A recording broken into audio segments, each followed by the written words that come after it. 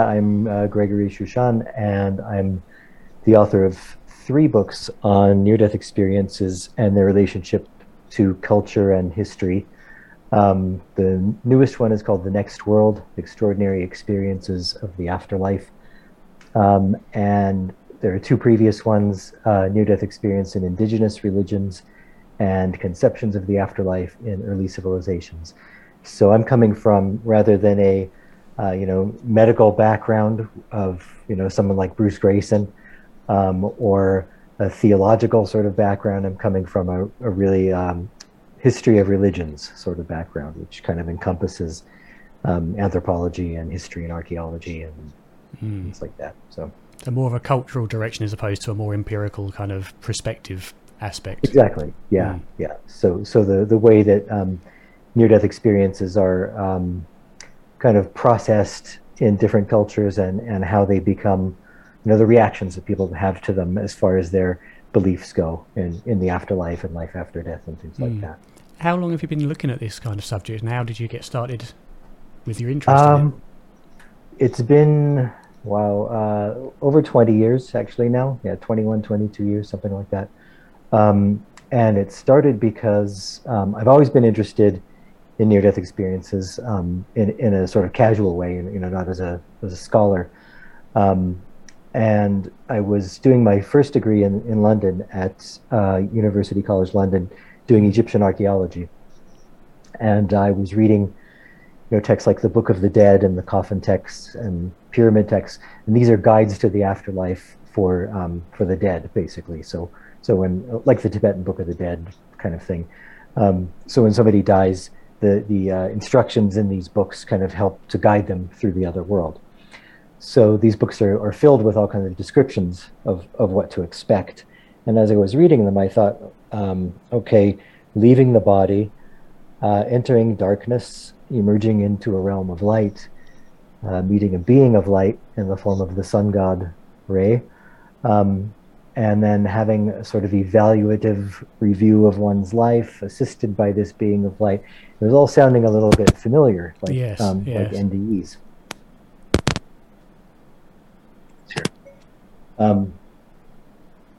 I just started thinking, is it possible that Egyptian afterlife beliefs might be somehow related to near-death experiences, and possibly even based on them? If somebody in ancient times had one. And then I remembered a book by Carol Zaleski called Otherworld Journeys, and that's about the relationship between medieval otherworld visions of monks and nuns, medieval Europe, and near-death experiences. And she compared those kind of literary descriptions of voyages to the other world, which were supposedly based on actual experiences of these monks and nuns, and wanted to see, how they measured up essentially to the modern idea of near-death experiences.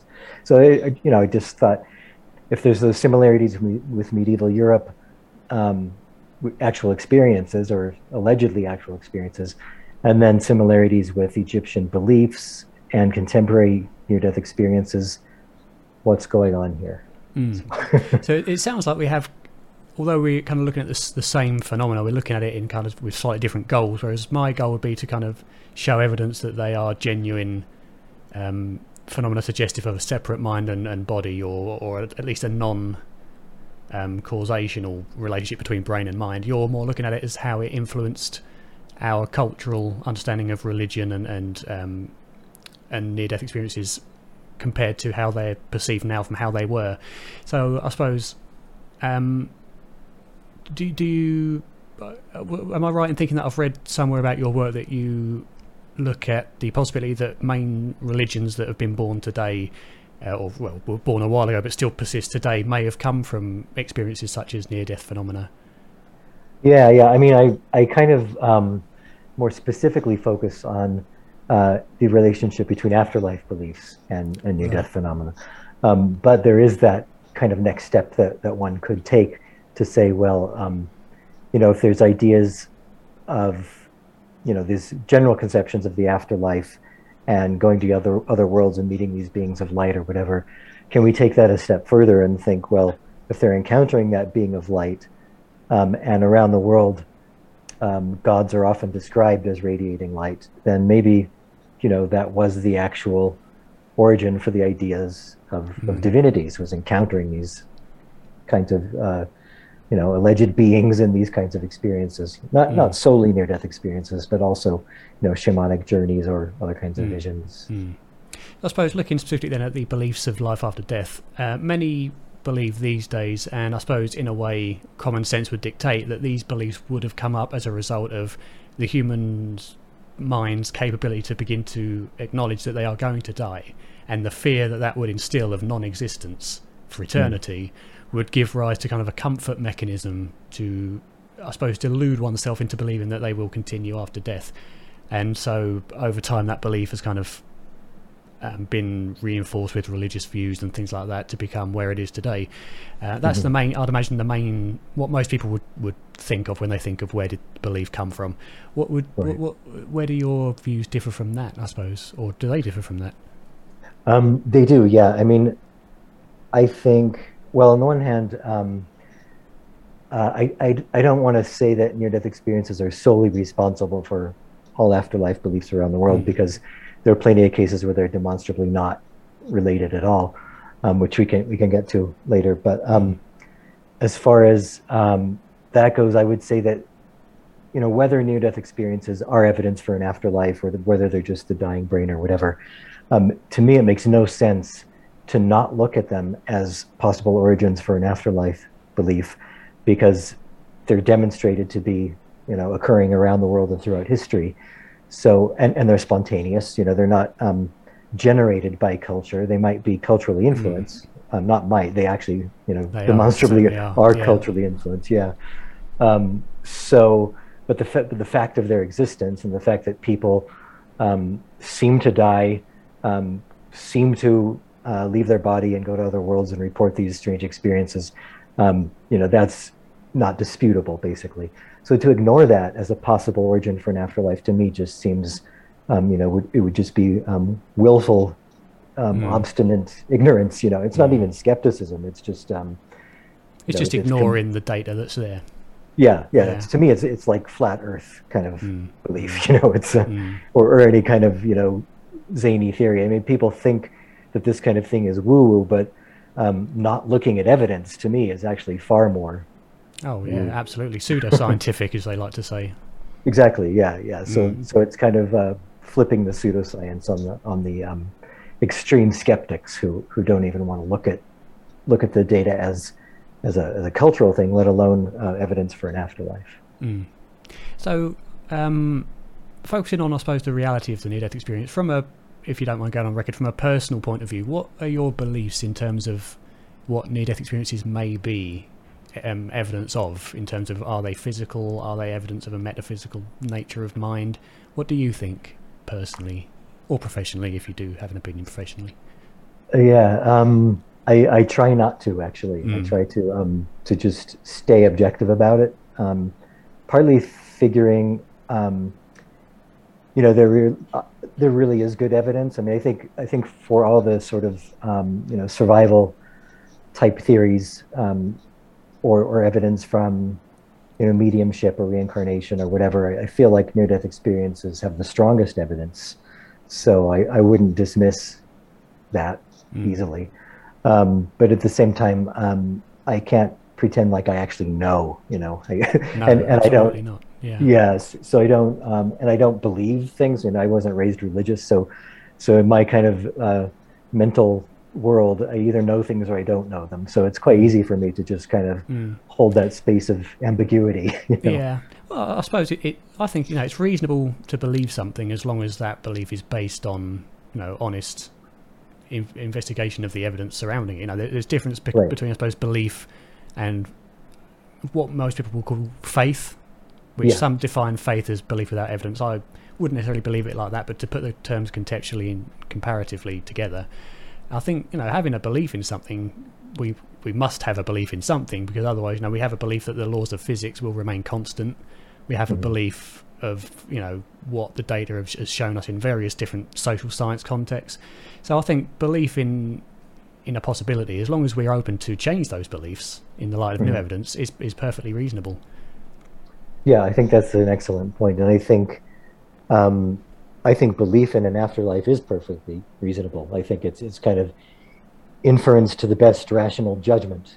Is Mm, could very easily lead somebody to a rational belief in the afterlife, mm, and that can be, as far as I'm concerned, wholly separate from religion or from even from theism. I think there can be an afterlife without any kind of deity yeah, I or would agree. Yeah. yeah, yeah, and that it also can be seen um, or conceptualized as a not necessarily a physical process, but an evolutionary process of Hmm. what it is to be human, to use a hackneyed phrase. Mm, mm. Um, just it's part of what happens. It's not necessarily anything Yes. supernatural or No spiritual. kind of miracle or anything like that. No, I Right. Yeah. agree, and I would say that the question of the afterlife and if it exists or not, is a matter for science to question as opposed to religion, because and especially from your work going back many years and interculturally as well, these phenomena are effectively, despite differences in interpretation, are effectively identical in their foundations, and that would suggest to me that near-death experiences or an afterlife, if they imply an afterlife, are species-wide, human-wide, regardless of background. So to me, that's a nature of consciousness and a nature of humanity question, and therefore a scientific question, as opposed to a Right. religious one, because it will Right. underlie a nature of the human being that, as of yet, our laws of science can't comprehend yet. Right. Yeah. I would agree with that. I don't think. Well, I mean, I think that there's maybe each type of field can learn from each other. So I Mm. think that you know religion probably does, and I'm not talking about Christianity. I'm talking about any kind of belief in non-physical entities around the Mm. world, whatever Mm. definition you want to give to religions. But I would say most specifically, Buddhism probably has a lot to teach science, just as science Mm. has a lot to teach religion as well. I'm not really, as far as the science and religion type people go, this the idea of kind of accepting science and then trying to shoehorn it into an existing religion. This is often done with Christianity. Mm. That to me doesn't ever quite sit well because it feels like, you know, desperately trying to hang on to certain beliefs, Yeah. but finding it impossible to ignore the scientific Mm. evidence as Well, well. that's a top down form of science, top down Yeah, force of ontology. Finding, you have a predetermined conviction that something must be true, and then you only go looking for evidence that supports that and ignore any evidence that discounts it. right, It's a form of bias which is incredibly strong and prevalent throughout everybody. It's just to which right, degree do you recognise it and diminish its effects, and that's, I right, suppose, where scientists must and do successfully more than most other people. They do have the ability to do that and right. become more objective. Yeah, yeah. And in fact, that's sort of the approach I tried to take with my research because archaeology is a sort of semi-scientific subject, and so I was trained in archaeology. So I kind of came to this from a very determined, evidence-based kind of approach, and from a secular approach, and I wouldn't say, yeah, I guess I would say atheistic approach because I'm on the fence about the afterlife and things like that, but I wasn't raised believing in any kind of religion or Mm. deities or anything like that. So what I wanted to do was, yes, I was looking at different religions and beliefs around the world to determine um, whether near-death experiences influenced their afterlife beliefs, but I wasn't really going in to prove that they did, Mm. if you know what I mean. Mm.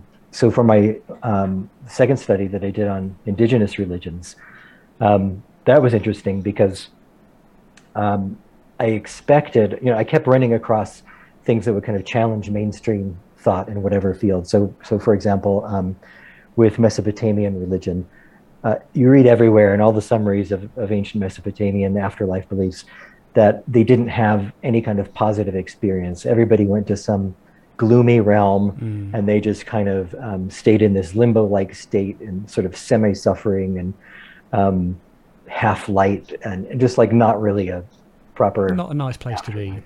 Yeah. Yeah, yeah. Um, but then I start reading the text myself, firsthand. I'm always going back to the original editions in translation, of course, because I can't master every language. But and I started finding all these references to beings of light, judgment, other worlds, deceased relatives, all these kinds of things that were not exactly doom and gloom. So when I went into doing the indigenous religions, I thought, with African afterlife beliefs, there was this kind of, in a similar way, this common thing that they don't really have otherworldly afterlife beliefs. It's more about the ancestors remaining near the community in the forest or whatever, and kind of helping to placate their wrath or encourage their good wishes onto the society or whatever. So I kind of went into that thinking, well, because it was so consistent with the other stuff, and I'd already done the Native American chapter in the Pacific, I thought I'm probably going to find lots and lots of examples of African afterlife beliefs that are similar to NDEs, and even African NDEs. But I didn't. I hardly found any.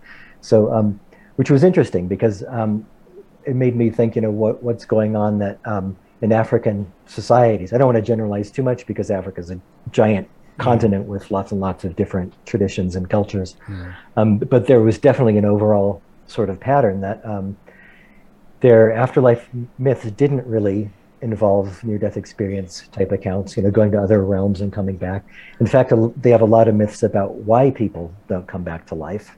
And then the few near-death experiences I did find, or references to them, they were more about seeing the person who came back as being possessed or a victim of witchcraft or some other kind of sorceress entity that was now a threat to society. They didn't, flock to the bedside of the person who came back and their loved one, they're all excited about it. They actually run, or they start throwing stones at them or whatever.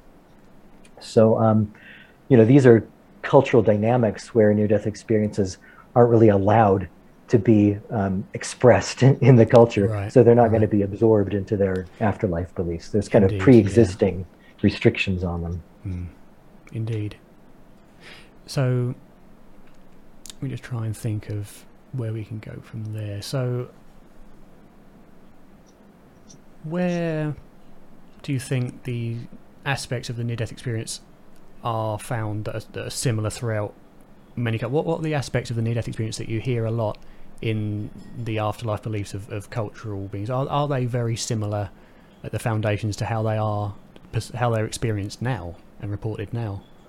They are, in very general ways, and I really want to stress that because this is something that upsets both sides of the argument potentially, because there's a vested interest on the side of materialist scientists who want to say it's a dying brain.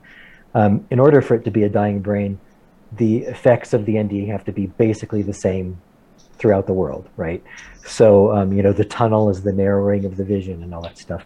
But there is no tunnel in most societies. There's darkness, but there's no rushing through an architectural narrow tunnel.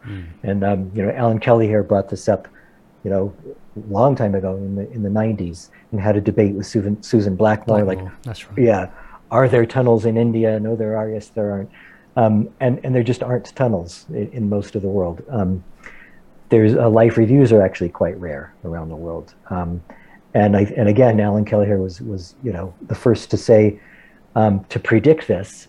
He was basing this just on a handful of indigenous NDEs, and he said there's less of a focus on the self, on the individual, in these small scale kind of communities, and they're more about the overall community and the benefit to the community. So he thought a life review wouldn't be really relevant because it's not about that individual and what they did, and it's not a self-motivated sort of culture. And he predicted that life reviews would be rare in small-scale indigenous societies around the world, and that's exactly what I found. Looking at probably 100 accounts or something. So those are some differences. As far as similarities, just very broadly, entering darkness, light, a being that's often radiating light that's a sort of non-human, described as a non-human type entity. The afterlife being a place of transformation, virtually always in a positive way. It's not necessarily like they come back and um, there's like in the West, it's often you have to go back and be a better person and look after your loved ones or whatever. It's a very culturally situated thing. So there's Native American accounts where like go back and tell people that wife beating is no longer okay. Mm. So or to stop wasting resources on burning offerings to send to the ancestors in the other world because they're not getting them, they don't care, you know. Mm. So it's kind of things that are whatever the cultural benefit is to the community, then that's that's what it's going to be kind of Mm. focused in that way. Although And meeting deceased relatives or ancestors is um, probably the most common, one of the most common anyway. the idea of the community beneficial information doesn't sound that different really to how it is now, because the information, although there is a life review and they focus on the individual's life and how it always looks at how their individual lives have affected other people, and how when they come back they need to learn, how to love everybody regardless of what they think of them, effectively, to put it very basically, and how to work further to increase humanity's happiness. And Right. that's kind of Yeah. that strikes me as a more cultural thing rather than a personal thing, although there are personal aspects to that. Right. Yeah. And one of the very common things all around the world is they need to go back in order to tell people that there's an afterlife and to tell them that there's this, better world to come and things like that, Mm. which is, I think, is quite interesting. Mm. A lot of people, and I'm not sure if you've gone into this at all, but a lot of people seem to be of the belief, again quite reasonably I think, that a lot of afterlife beliefs, and maybe some religions to some degree, were shaped not only by near-death experiences, as you say, but also by things like the mushroom, the hallucinogenic drug, Mm. DMT for Southern American cultures, and things like that. Of course, giving them glimpses allegedly into other dimensions with other beings and such. How do you think that would fit in as well to cultural afterlife beliefs, and maybe our current afterlife beliefs over time? Yeah, I think that's a good possibility that happens.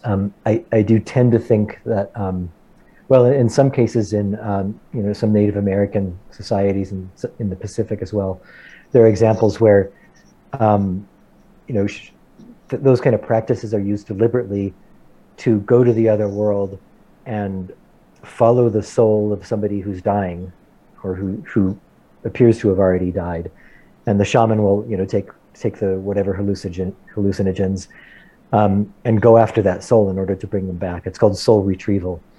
Um, and essentially, if they're successful, then that person whose soul they went after had an NDE. So, they woke up and came back to life. So, in a sense, I do wonder if in many cases those kinds of experiences were intended to replicate NDEs, or at least send the shaman into the same realm for the purpose of rescuing that person. So it's kind of the same complex of knowledge, if you know what I mean, rather than I don't know. I tend to think that because of the context of NDEs, that the person is evidently dead for a period of time. That's more likely to be the originating type of experience for an afterlife than a shamanic experience. Mm. If the shamanic experience happened in absence of knowledge of NDEs, I don't know if people would automatically believe that they went to an afterlife realm rather than like the realm of the gods or the realm of spirits or whatever. Yeah, so I suppose the near-death experience would have initiated the idea of an afterlife, and then the psychedelic experiences would have been implied that that's kind of the same place because of the prior knowledge in near-death Right. experiences. Right. Yeah. Or the other way around, Or the other that way once people were having these shamanic experiences, and then people had the NDEs and they said, okay, there's the context for it. And especially if they found themselves able to access the same kind of reality. I mean, if soul retrieval was an actual thing, then, that would be kind of proving that that's one in the same state of being anyway. Mm.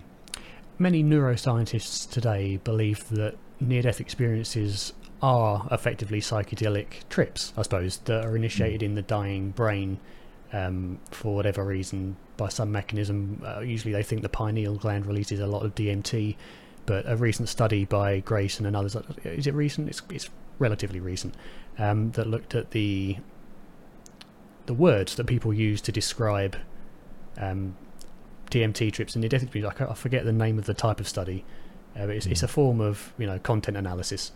Okay. And semantic analysis, I think it's called, and they found that ketamine and DMT were among the most common or the most similar experiences to near-death experiences, and many scientists of a variety of natures, but especially neuroscientists, do believe that the brain does release these chemicals at death, which gives rise to the near-death experiences. So have you found in your research any distinct similarities between near-death experiences derived organically from being near death and the shamanic ritualistic experiences of DMT and other chemicals? And have you seen any mention between the two, comparing them? And in fact, even in cultural terms, they often see them as being the same type of thing, the same type of experience. So there's a African religion called Bwiti, Bwiti, and they take a drug called ibogaine, which is related to the deity that they encounter, Iboga, and this is seen as an actual death, and they're very, very similar to near-death experiences. I would say though that often drug experiences of the afterlife seem to be even more culturally elaborated than actual spontaneous near-death experiences. So, which is an interesting factor. I don't know if that's what could possibly account for that. Maybe it's because they know that they're taking the drug. Maybe it could be, yeah. There's some kind of expectation going along with the drug use. I mean, you could speculate so many different things, but until we actually understand the nature of how these psychedelics work on our minds, we would just be speculating for eternity. Right. Yeah. But I do think that until and this is part of the problem and part of the importance of the cultural research, is that there's since NDEs first became discovered in the West, they were obviously known throughout the world before they were given the name near-death experience by Moody in 1975, but before the sort of formalization of near-death studies. Since then, rather, there's been this kind of, I see it as almost like beating the head against the brick wall, trying to narrow down what is a near-death experience, what are the main features that can define a near-death experience. So, even with Moody, but with Grayson and whatever other scale that happened, they're all really useful, but they're also a series of sub-experiences from which a near-death experience can be drawn, and no two near-death experiences are exactly alike. And so to me, that very thing makes any kind of materialistic dying brain physiological explanation really problematic, because you should be able to identify the exact elements of a near-death experience if it's all a physiological process and it happens around the world. And I think even so, the furthest you could get with a physical explanation is brain to experiential correlations. Again, without that initial idea of how non-conscious matter can give rise to consciousness, again, you're always going to hit the hard problem of consciousness, and all you can really give is correlationary evidence or correlationary, correlations. Right. Yeah, that's a good point too. So, the main research it seems that you look into is the kind of the subjective aspect of the near-death experience and how they're similar, which is very important information, certainly. However, my main interest and of course we have different kind of research goals. Mine is to show the evidence that near-death experiences are evidence of a non-local consciousness. So I'm more interested in things like veridical perception, where someone will come out of body and see something they naturally should not have been able to see, whether because of their brain state or because it was in a distance far removed from their location at the time. Have you I'd like to kind of know your opinion on that kind of aspect of the near-death experience generally, and also if you've heard or read or come across any examples from ancient times or from other cultures, and how that feeds into your research. Yeah, there are quite a lot actually from the cross-cultural evidence. The first one that comes to mind, there's a Native American account of a guy who died and left his body on a battlefield, and he was able to see, vertical perceptions of all kinds of things going on in his community, and he saw his mother and all these other things. And there's even, going back to Sumerian myth, there's a lot of these myths happen to gods, but because it was believed that these gods had once been people on Earth, then it might be that they're grounded in near-death experiences that were ancient, even when these myths were being written. Yes, yes. But there's an example of a god named Damu who dies, and he's trying to get his family to hear him and to listen to him, and he's like, going up to them, trying to communicate and failing because they can't hear him because he's in an out-of-body state. And that same thing happens in Native American accounts and in various other accounts. There's other kinds of evidential stuff that I've found. There's peak and Darien experiences, maybe 4 or 5 that I found in the indigenous cultures. And peak and Darien experiences are where someone will come out of their body and get a communication from someone who's dead but wasn't known to be dead at the time. Is that right? That's right, yeah. And then they come back to life and find, that person had actually died. That's true, yeah. During the near-death experiences that they were having. So there was no way to know that person was dead. And to me, even though technically anecdotal, that's some of the strongest evidence for NDEs. Well, it's really, it's only anecdotal until it's verified by someone else. Right. And then it becomes, then it becomes valid data. As far as I'm concerned, people disagree, but yeah. But yeah, those are really fascinating. And again, there's no cultural context for that kind of experience. It's not like that's part of any culture's tradition that we're going to go have peak and Darien experiences now. These are totally spontaneous things. But there is a real concern around the world for NDEs to be shown as being veridical. So they will often come back and really emphasize things like that. Like, I didn't know that this person was dead.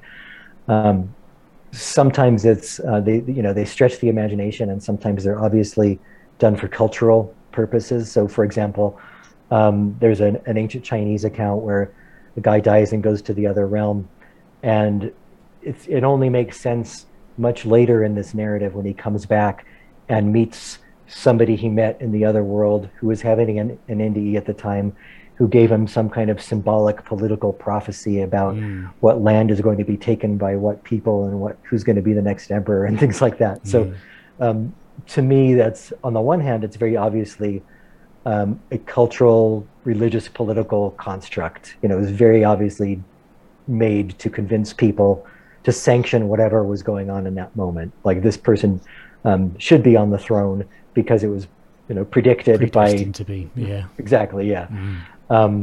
But at the same time, it clearly shows evidence for near-death experiences and peak and Darien experiences that were, probably grounded in knowledge of actual experiences. So, and as you say, many who are critical of these don't take into consideration that, as well as near-death experiences, there are also many other forms of anomalous experience that even existed throughout time, throughout cultures, that also are suggestive of their reality. As you say, mediumship experiences, general out-of-body experiences, psi, remote viewing, things like that I'm sure have been practiced for many years by many different religions, maybe in the context of shamanism and whatever else, or black magic as it would have been seen in the medieval times, the occult.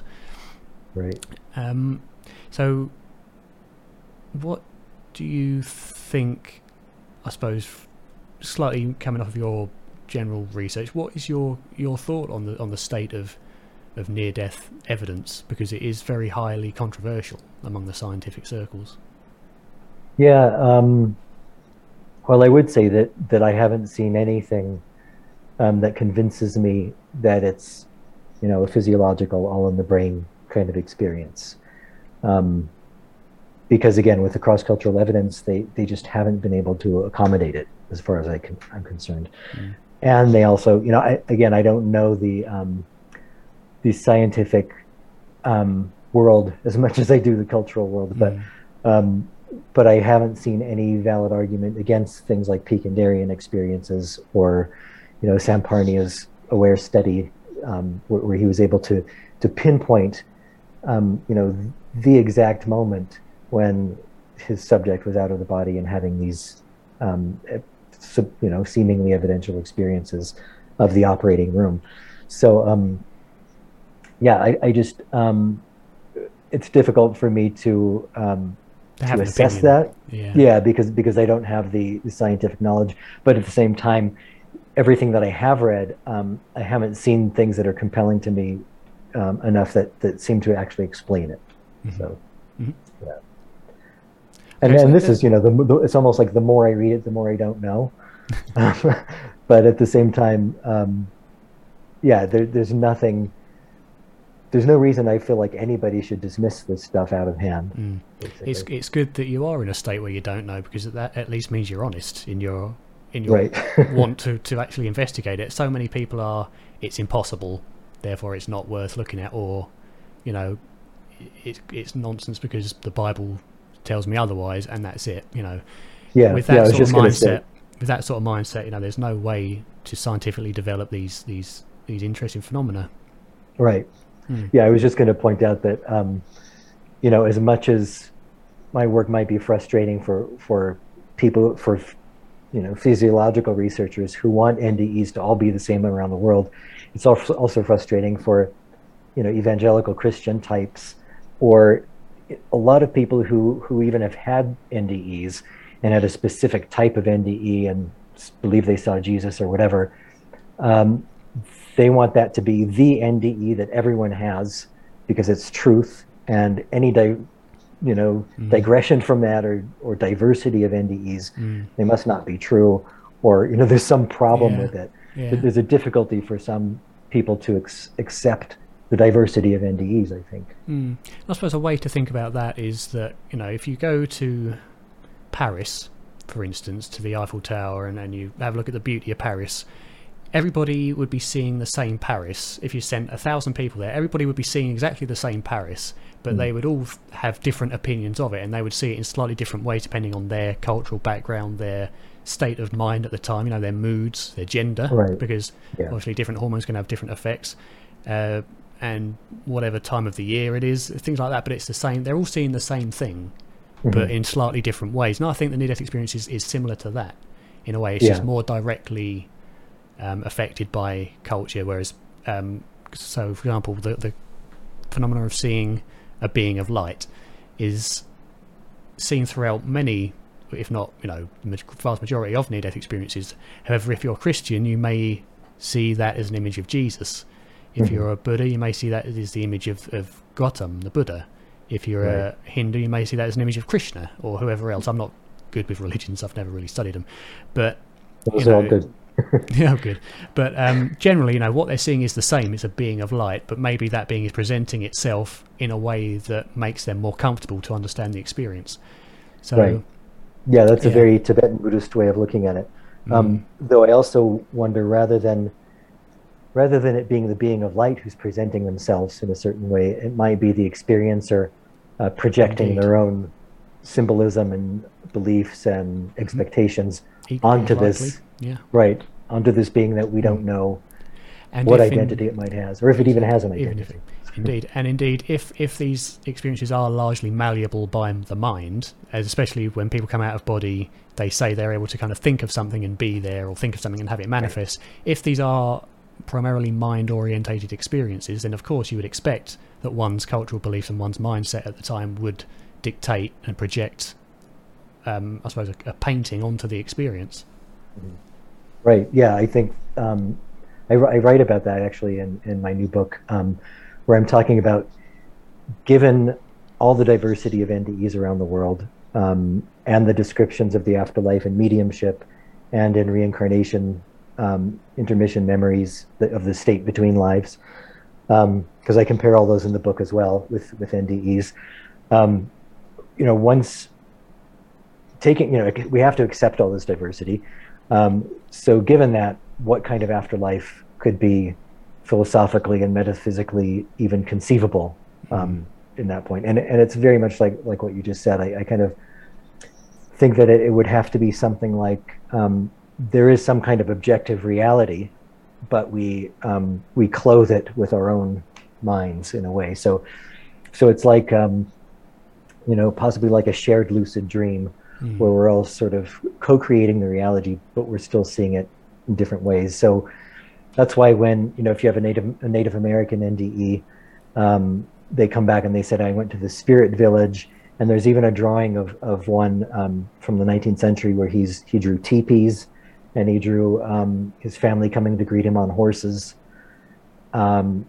Whereas if you have somebody else, in the Victorian or Edwardian time, and you have somebody in England who goes and they find this, idealized version of England with thatched cottages and, every green rolling hills and all this kind of thing. So they might be seeing the exact same thing. It's just that their subconscious is projecting the kind of familiar imagery onto it. Okay, so what is the new book that you've written?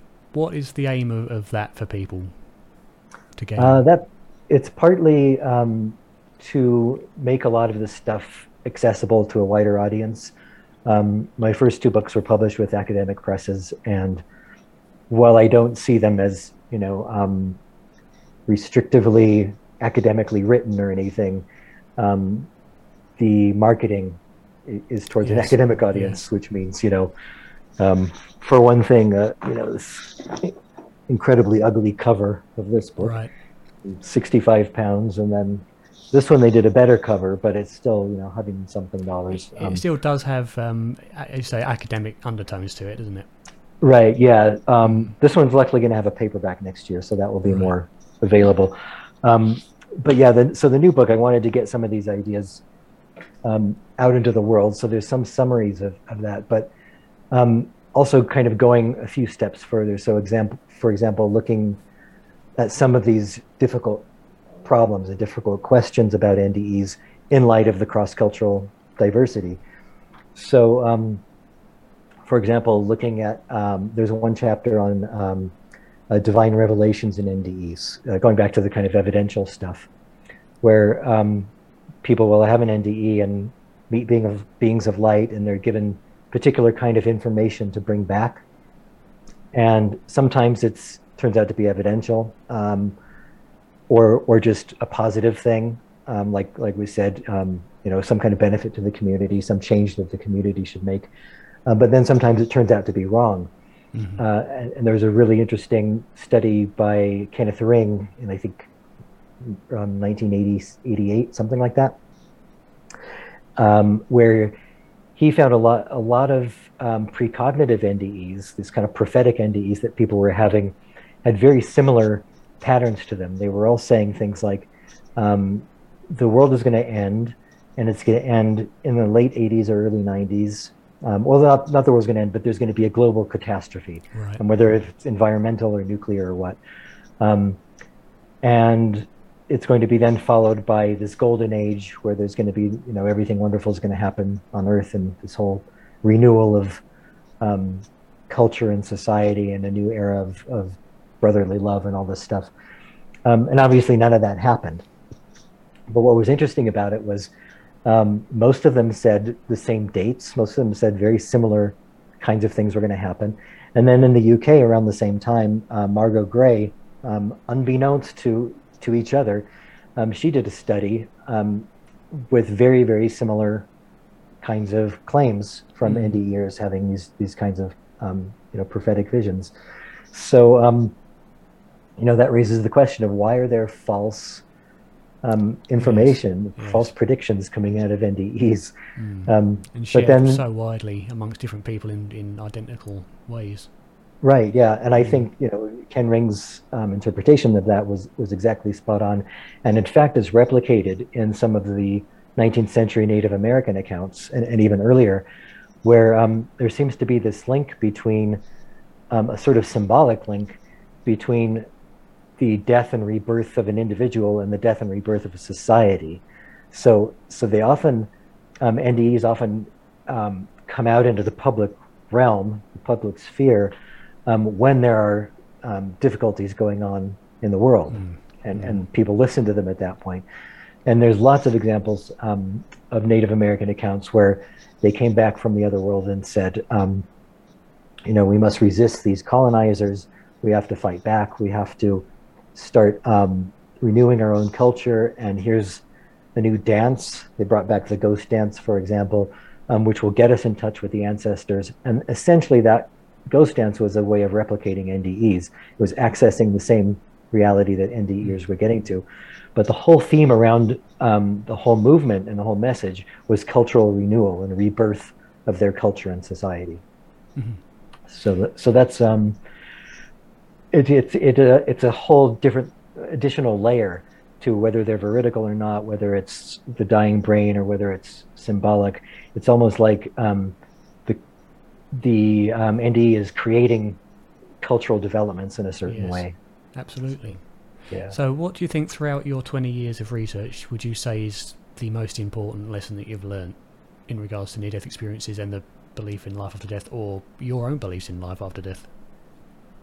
I would say, academically speaking, I would say that it's the diversity of NDEs around the world in relation to the similarities. I think that's kind of the main thing that I've shown, and also that there's literally no dispute that religious beliefs around the world can be based on near-death experiences. And this is replicated at the kind of individual level, where so many people who have NDEs change their beliefs as a result of the experience. So it stands to reason that then, when religions are first being born, that would have a knock-on effect on the community.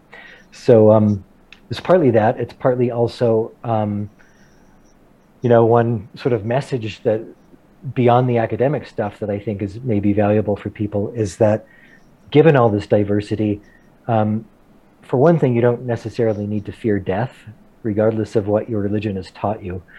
For another thing, no religion and no individual has a monopoly on the afterlife.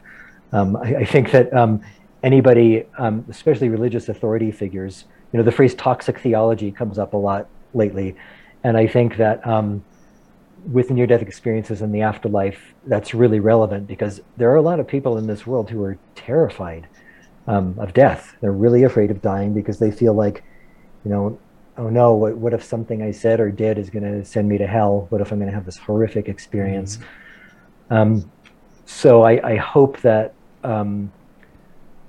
that acceptance of the diversity of the afterlife will not only reassure people, for one thing, that your priest or whoever is not necessarily correct in what they're telling you, and you don't necessarily need to be afraid.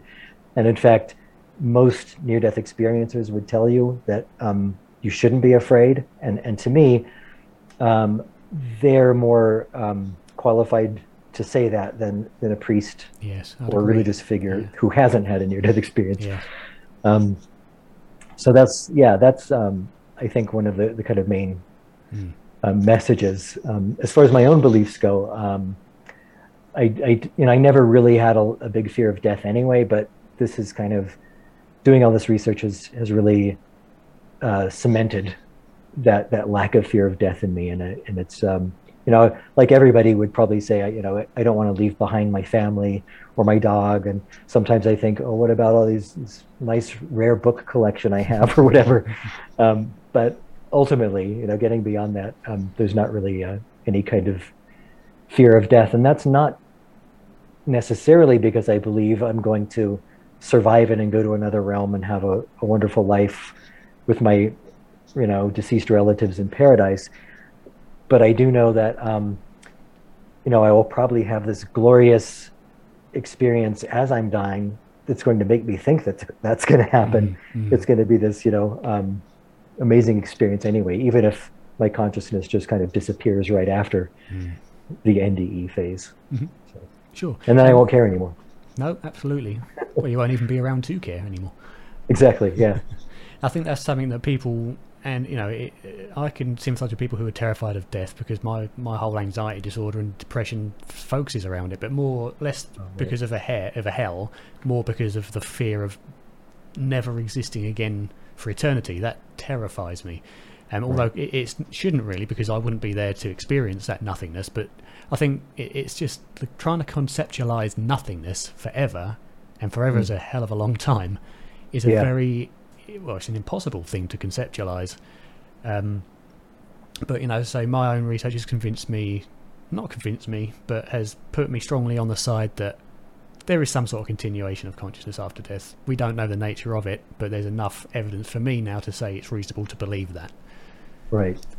And it's interesting that what you just said about the fear of non-existence, and um, it kind of highlights the very different. I mean, that's a very cultural thing, because if you look at in Buddhism, for example, where that's sort of the ideal, is to get off this cycle of one rebirth after another, where we have to go through these lives over and over and over, and it's seen as like this almost tragic thing, and the goal is to transcend that. And it's interesting that in a lot of New Age kind of interpretations of reincarnation, or New Age perspectives of it, it's a goal, and it's seen as this like wonderful thing. Oh well, I get to come back, and I get to be, go back into my group of friends or family in another form. I might end up being my niece's baby or whatever, or my family's family dog, something like that. And it's seen Yeah. as this, great thing. So that's a really interesting, you know, cultural difference, I think. It is. It certainly, and it does really highlight the different. I mean, there are so many differences in the not only the kind of the cultural ideas of death, but also in the cultural ideas of morality and things like that, and science in the Western and Eastern worlds. It is literally two completely different worlds. But I mean, the whole idea of and the evidence towards past lives and future lives, I suppose, and reincarnation is a whole other field, which is huge and very, very strong in my opinion. But we probably won't have time to get into that now. So I suppose just to finish off, what kind of research are you planning to continue doing in the future? I'm doing now. I've been doing for a long time this historical anthology of NDEs, because I thought it's one thing to read in my books kind of summaries of them, or excerpts of NDEs from around the world and throughout history, but I thought it would be really interesting to have a whole book that's nothing but verbatim accounts going back to, I don't know, the earliest one's probably going to be from the Sumerian king Gilgamesh, who is later known as Gilgamesh in the Epic of Gilgamesh. The earlier text, there's a very NDE-like myth about him. And most of them are going to be, strictly documentary, but these earlier ones, it's kind of iffy of what's truth and what's documentary and what's myth. So yeah, I'm doing that. Hopefully that will be done next year. The next big study is going to be near-death experiences in classical antiquity, because there are 8 or 10 examples at least, and it's clear that NDEs were widely known in ancient Greek and Roman worlds, but I think they haven't really been explored in enough depth. And part of that's going to be looking at ancient mystery cults in light of near-death experiences, because I think they might have been a kind of ritual reenactment of an NDE. Right. Sounds interesting, certainly, and certainly very valid to the whole field of near-death research in both aspects of it. Yeah. Okay, so I should also say just one more thing, that a little plug for I've started a new imprint of White Crow books, who you probably know, called Afterworlds Press, and that's kind of specialty niche of publishing a lot of the books that have inspired me. Some of them reprints, and some of them will be new. So, for example, this was a great book on Native American afterlife myths and near-death experiences. That he didn't have the name near-death experience at the time, because it was 1957.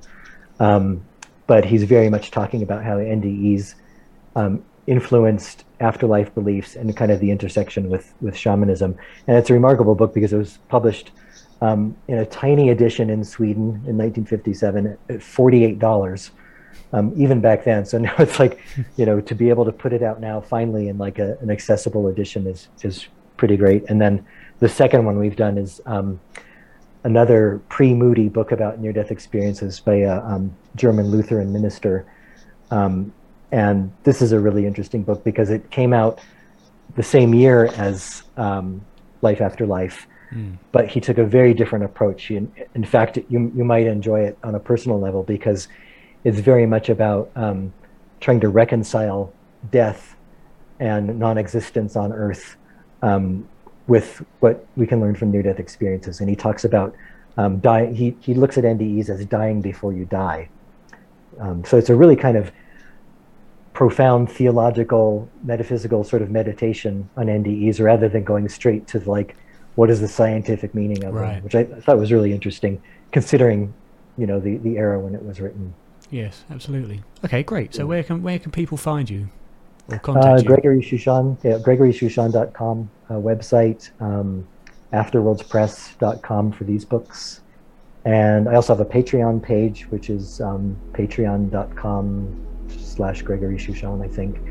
And that's just if people want to, subscribe to my historical near-death experience of the month that I send out and occasionally give out free books, free PDFs, things like that.